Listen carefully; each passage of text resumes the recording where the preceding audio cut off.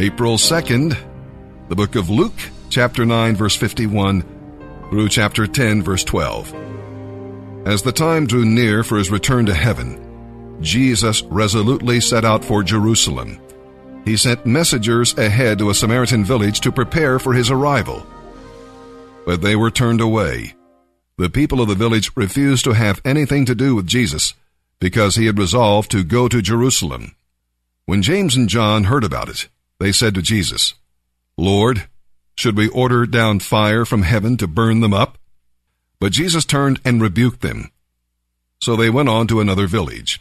As they were walking along, someone said to Jesus, "I will follow you no matter where you go." But Jesus replied, "Foxes have dens to live in, and birds have nests, but I, the Son of Man, have no home of my own, not even a place to lay my head." He said to another person, "Come, be my disciple." The man agreed, but he said, "Lord, first let me return home and bury my father."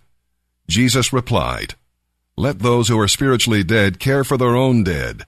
Your duty is to go and preach the coming of the kingdom of God." Another said, "Yes, Lord, I will follow you. But first, let me say goodbye to my family." But Jesus told him, "Anyone who puts a hand to the plow and then looks back is not fit for the kingdom of God." The Lord now chose 72 other disciples and sent them on ahead in pairs to all the towns and villages he planned to visit. These were his instructions to them. "The harvest is so great, but the workers are so few. Pray to the Lord who is in charge of the harvest, and ask him to send out more workers for his fields. Go now and remember that I am sending you out as lambs among wolves. Don't take along any money, or a traveler's bag, or even an extra pair of sandals, and don't stop to greet anyone on the road. Whenever you enter a home, give it your blessing. If those who live there are worthy, the blessing will stand. If they are not, the blessing will return to you. When you enter a town, don't move around from home to home. Stay in one place, eating and drinking what they provide you. Don't hesitate to accept hospitality, because those who work deserve their pay. If a town welcomes you, eat whatever is set before you, and heal the sick. As you heal them, say, 'The kingdom of God is near you now.' But if a town refuses to welcome you, go out into its streets and say, 'We wipe the dust of your town from our feet,' as a public announcement of your doom. And don't forget the kingdom of God is near. The truth is, even wicked Sodom will be better off than such a town on the judgment day."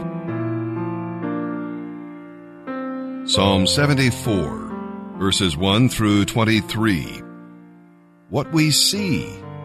Written probably after the destruction of the temple, this psalm reveals the anguish of one who deeply loved God and could not understand why he permitted such desecration. Israel was his flock and his inheritance, and Mount Zion was his dwelling place. Yet he allowed evil men to destroy his people and his house. Why, O Lord? We'll read about what we do not see. God is king, but we do not see his hand working as in past centuries. We see no signs, and we have no prophet to interpret the times and give us God's message. One of God's judgments is to leave his people without a word of guidance because they have refused to obey his will. And finally, here in this psalm, we'll be reading about what we want to see. Surely Asaph knew that the sins of the nation caused the invasion of the enemy and the destruction of the temple. As a faithful Jew, he wanted to see the city and the people delivered and the enemy defeated. Well, that would happen in due time, when God's discipline of his people was ended and their rebellion conquered. Meanwhile, all he could do was weep, pray, trust God, and wait.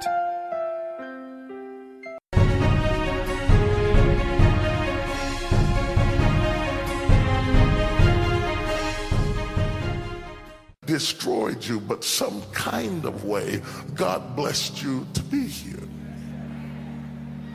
Now, you know, it's a terrible thing to attack a baby. Most people, even the meanest amongst us, smile when we see a baby. But we have an enemy that is so ferocious and so diabolical that he doesn't wait until you're full grown to attack you. But he will attack you in your early days, before you have come into your gifting or relevance, and maybe even before you've been born again, because the enemy knows that he is fighting you not over where you are right now, but over where you are going. When he sees that you are about to become something, he wants to destroy you while the vision is still manageable. Because the enemy knows that if he lets up off of you for a second, your destiny is so impactful that he'll never be able to stop you if you ever get loose. That's why when you talk to most men and women of God, somewhere in their early lives, they were attacked either physically, emotionally, sexually abused, financially repressed. There's always some plot that has been set against you to stop you from becoming who you are. But isn't it nice to know that no weapon formed against you shall prosper? It doesn't mean that it won't be formed, but it won't prosper against you. And you have to walk in the fact that what God has for you is for you. Somebody say amen.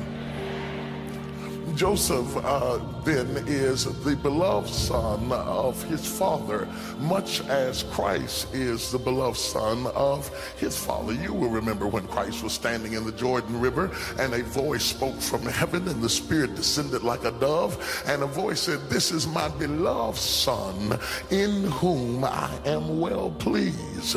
You know then that Adam was God's first created son and Israel was God's firstborn son. Adam was his created son, born full grown.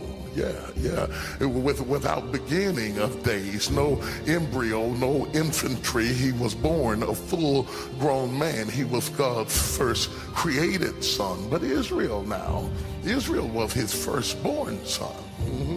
Yes, if Pharaoh, if he would have understood that, he would have never attacked the children of Israel. And the reason that God attacked the firstborn through the death angel in Egypt was God said, "Israel is my son, my firstborn son, and I'm going to attack your son until you turn my son loose." That ought to make every son of God in this room make some noise. I'd rather have God fighting for me than be fighting for myself. Because when you are God's child, he will take up for you.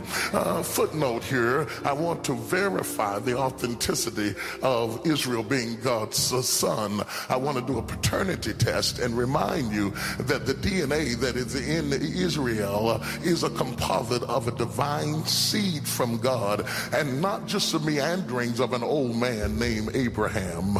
No, because God waited until Abraham's body was dead and could not produce a seed, and when he could no longer produce a seed, God gave him a seed.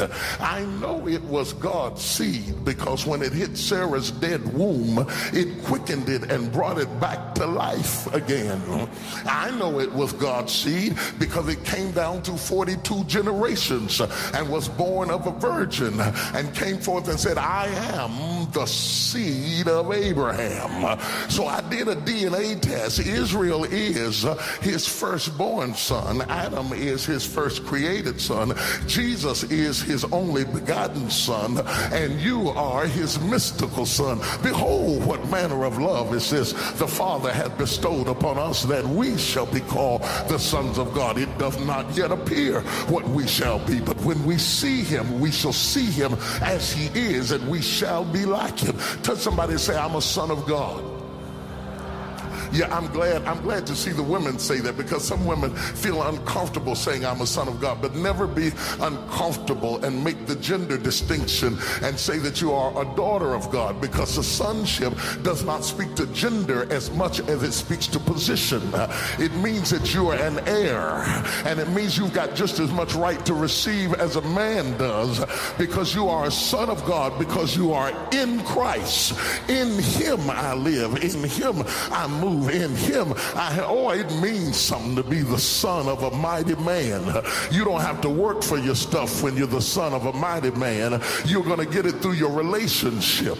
You don't have to sweat. You don't have to labor. Just knowing who you are will release a blessing in your life. That's why when the prodigal son came to himself, he changed positionally, he changed financially, he changed in every area because he recognized who he was. And when you recognize who you are, then the blessing of the Lord will overtake you. Touch somebody and tell them, I'm a son of God. Take your hands off me. Don't bother me. Don't mess with me. Don't hinder my stuff, because I am a son of God. And if you mess with me, the death angel's going to pass over your house, because God will fight for me and he will always vindicate me. Whether you know it or not, you are still here by the manifold mercies of God. Every time the enemy thought he had you surrounded, the Spirit of the Lord came in like a flood and lifted up a stand up. Yes, don't worry about who hates you. Don't worry about who doesn't like you. Don't worry about what they said about you. When God's got something for you, God's got something for you. And he said, I swear I'm going to bless you. I swear I'm going to see about you. I've already taken counsel to bless you. I'll spend everything I got in heaven to get you out of trouble. Don't read the Washington Post to decide what time it is for the year. It doesn't matter what's going on in the economy. It doesn't matter who's in the White House. If I get ready to bless you, I'll send a blessing to your house. I wish I had a witness in here. Somebody give him some kind of praise, like you know who you are.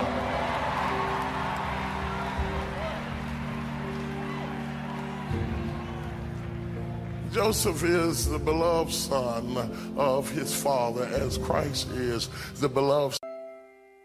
Psalm 74, verses 1 through 23. A psalm of Asaph. O God, why have you rejected us forever? Why is your anger so intense against the sheep of your own pasture? Remember that we are the people you chose in ancient times, the tribe you redeemed as your own special possession. And remember Jerusalem, your home here on earth. Walk through the awful ruins of the city. See how the enemy has destroyed your sanctuary. There your enemies shouted their victorious battle cries. There they set up their battle standards. They chopped down the entrance, like woodcutters in a forest. With axes and picks, they smashed the carved paneling. They set the sanctuary on fire, burning it to the ground. They utterly defiled the place that bears your holy name. Then they thought, let's destroy everything. So they burned down all the places where God was worshipped. We see no miraculous signs as evidence that you will save us. All the prophets are gone. No one can tell us when it will end. How long, O God, will you allow our enemies to mock you? Will you let them dishonor your name forever? Why do you hold back your strong right hand? Unleash your powerful fist and deliver a death blow. You, O God, are my king from ages past, bringing salvation to the earth. You split the sea by your strength and smashed the sea monsters' heads.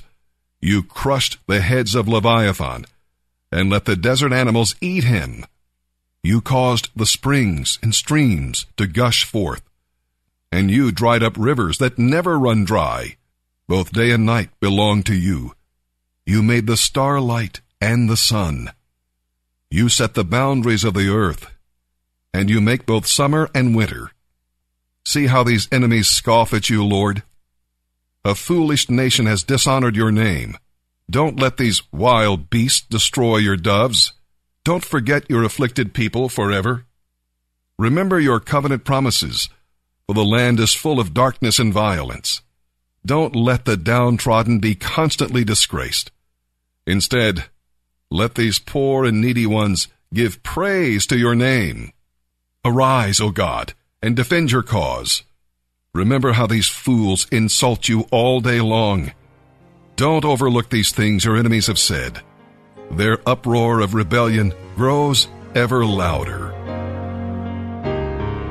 Proverbs 12, verse 11. Hard work means prosperity, Only fools idle away their time.